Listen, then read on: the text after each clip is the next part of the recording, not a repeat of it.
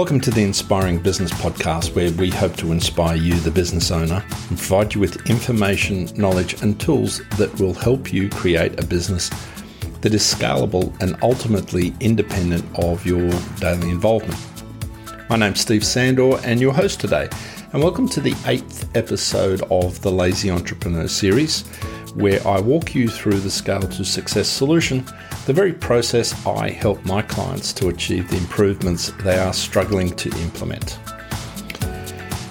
In session 7 last week, we looked at the first step in the implementation process, and we were looking at clarifying and confirming the information that we had been able to collect over the previous 6 weeks. And I briefly touched on resource allocation. So today, what we're going to do is do a deep dive into this particular area, because it's usually where the greatest frustration occurs for business owners, because they're really wanting to get moving in this and feeling frustrated that they don't have the necessary expertise to be able to deliver the outcomes that they're looking for. So you've made a decision to start, and you come across barriers that are usually related to capability and capacity. So it's not the willingness to make the improvement where the resistance is, it's the inability to fit in and execute or deliver the outcome that you're looking for. So to remove that frustration, take your time to map this process out. And we're using the pathway analogy. And I know that the majority of successful business owners, the reason they're successful is that they've been able to take risks in what they do. And I'm generalizing here, but they're typically quick starts and they want to get things done. And we're not looking at stopping that from happening, but as the leader of your business, you actually do need to make sure that you're leading people down a particular pathway and that they feel confident that you're heading in the right direction. And so sometimes charging bullet a gate is not necessarily the right approach, particularly when you're taking people with you. Resource allocation is the assessment of what you need to get the job done. So to continue with the analogy, what we're looking at doing is getting to that first milestone. So that first month or two, the important and not urgent milestone that you're looking at developing. The reason we do that is we're wanting to have some time so that you can go down the pathway, and it may be an experiment or maybe the wrong direction because you come up against a barrier. You can turn around and go back and try a different pathway and not have to be committed to the process. The committed part of your day is obviously the important and urgent, the things that need to be done today. That's not what we're talking about in this particular pathway. So what are we looking at here in terms of the resource allocation? So we addressed capability and capacity in episode 5, and we'll be revisiting some of that, as well as introducing a few other resource considerations. We're going to drill down into the internal resources that you need and how to determine whether you need external resources. So we're going to look at what financial resources you'll need to invest in the business improvement. And there'll be 2 parts to that. There'll be the direct expenses. So these are out-of-pocket expenses that you invest in the business improvement. And then there's the indirect expenses, which are the opportunity costs, I guess, for you and your staff investing in this. A lot of times people don't take this into consideration, and the indirect expenses can have a significant impact on the operations of the business if you drag people away from their day-to-day operations and put them into the business improvement. So there's a balance there between whether in fact that's the best use of their time, and in particular, if it's not a skill set that they need to develop or have.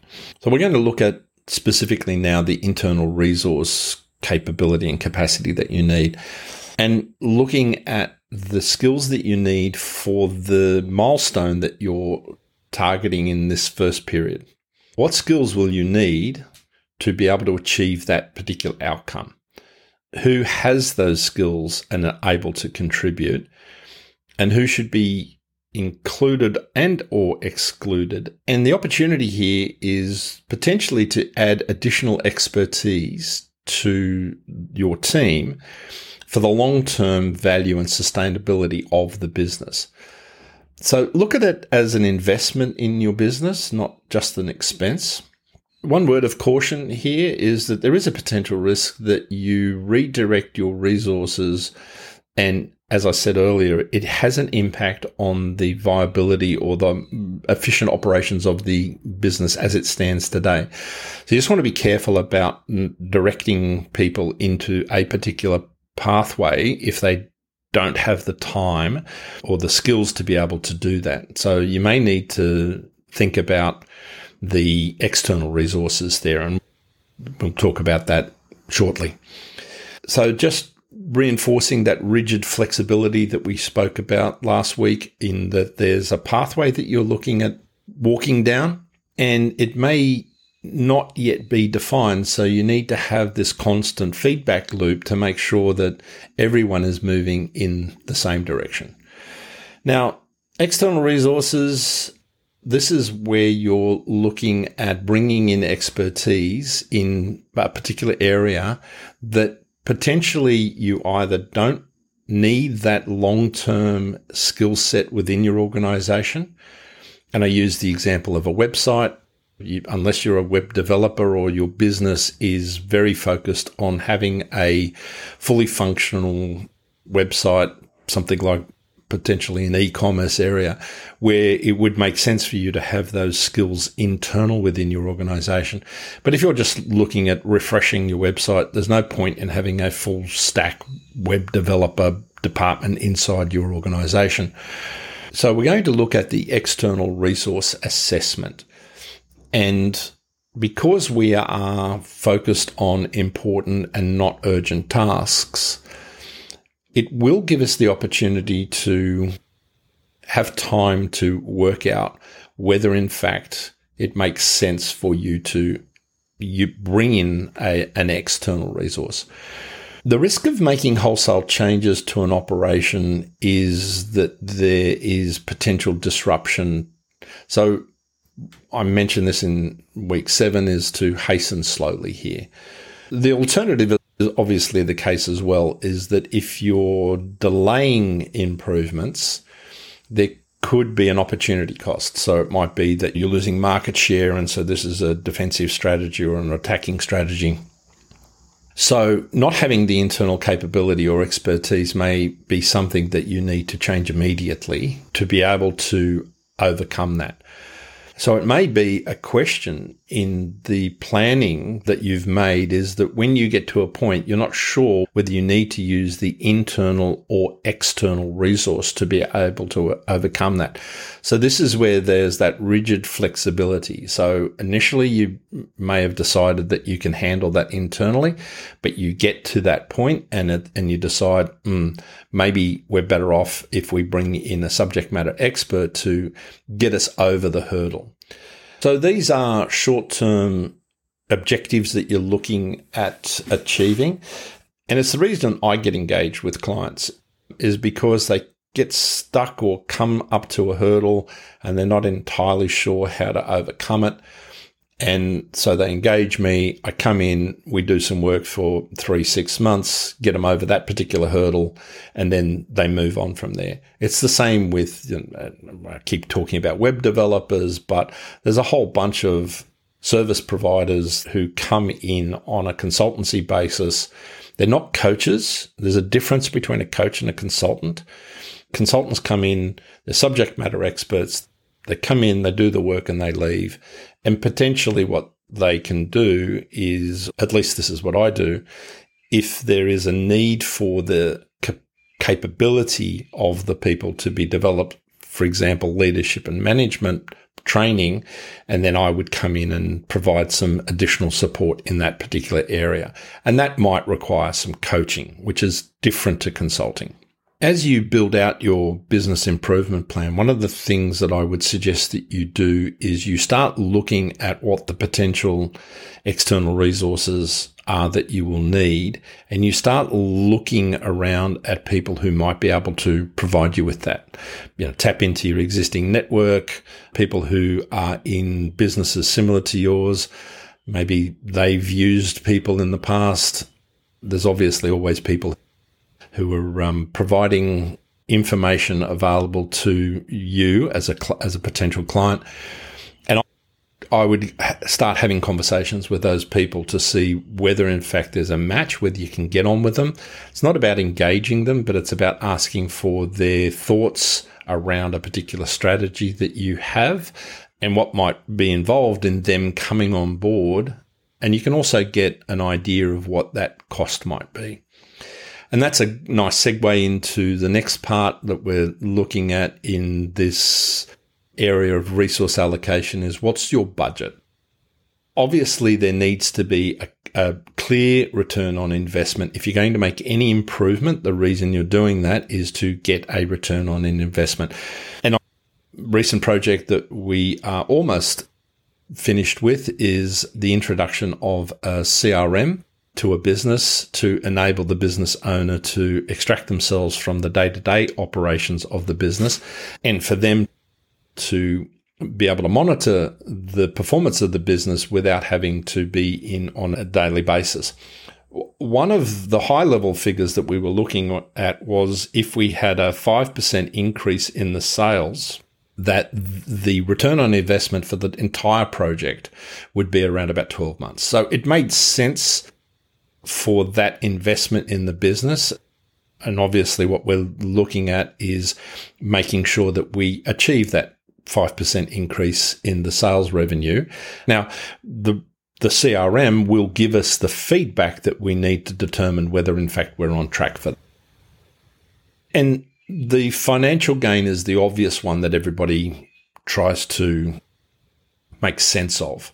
But there's also the non-obvious financial gain. So maybe you're looking for more time to focus on what you love to do. And that gives you the ability to generate more revenue.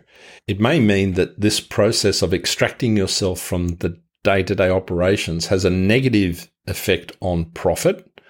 So that means that you're not necessarily doing the business development, for example, and you hire somebody to do the business development. And that obviously has an increase in costs, but it also has a positive effect in the value of the business.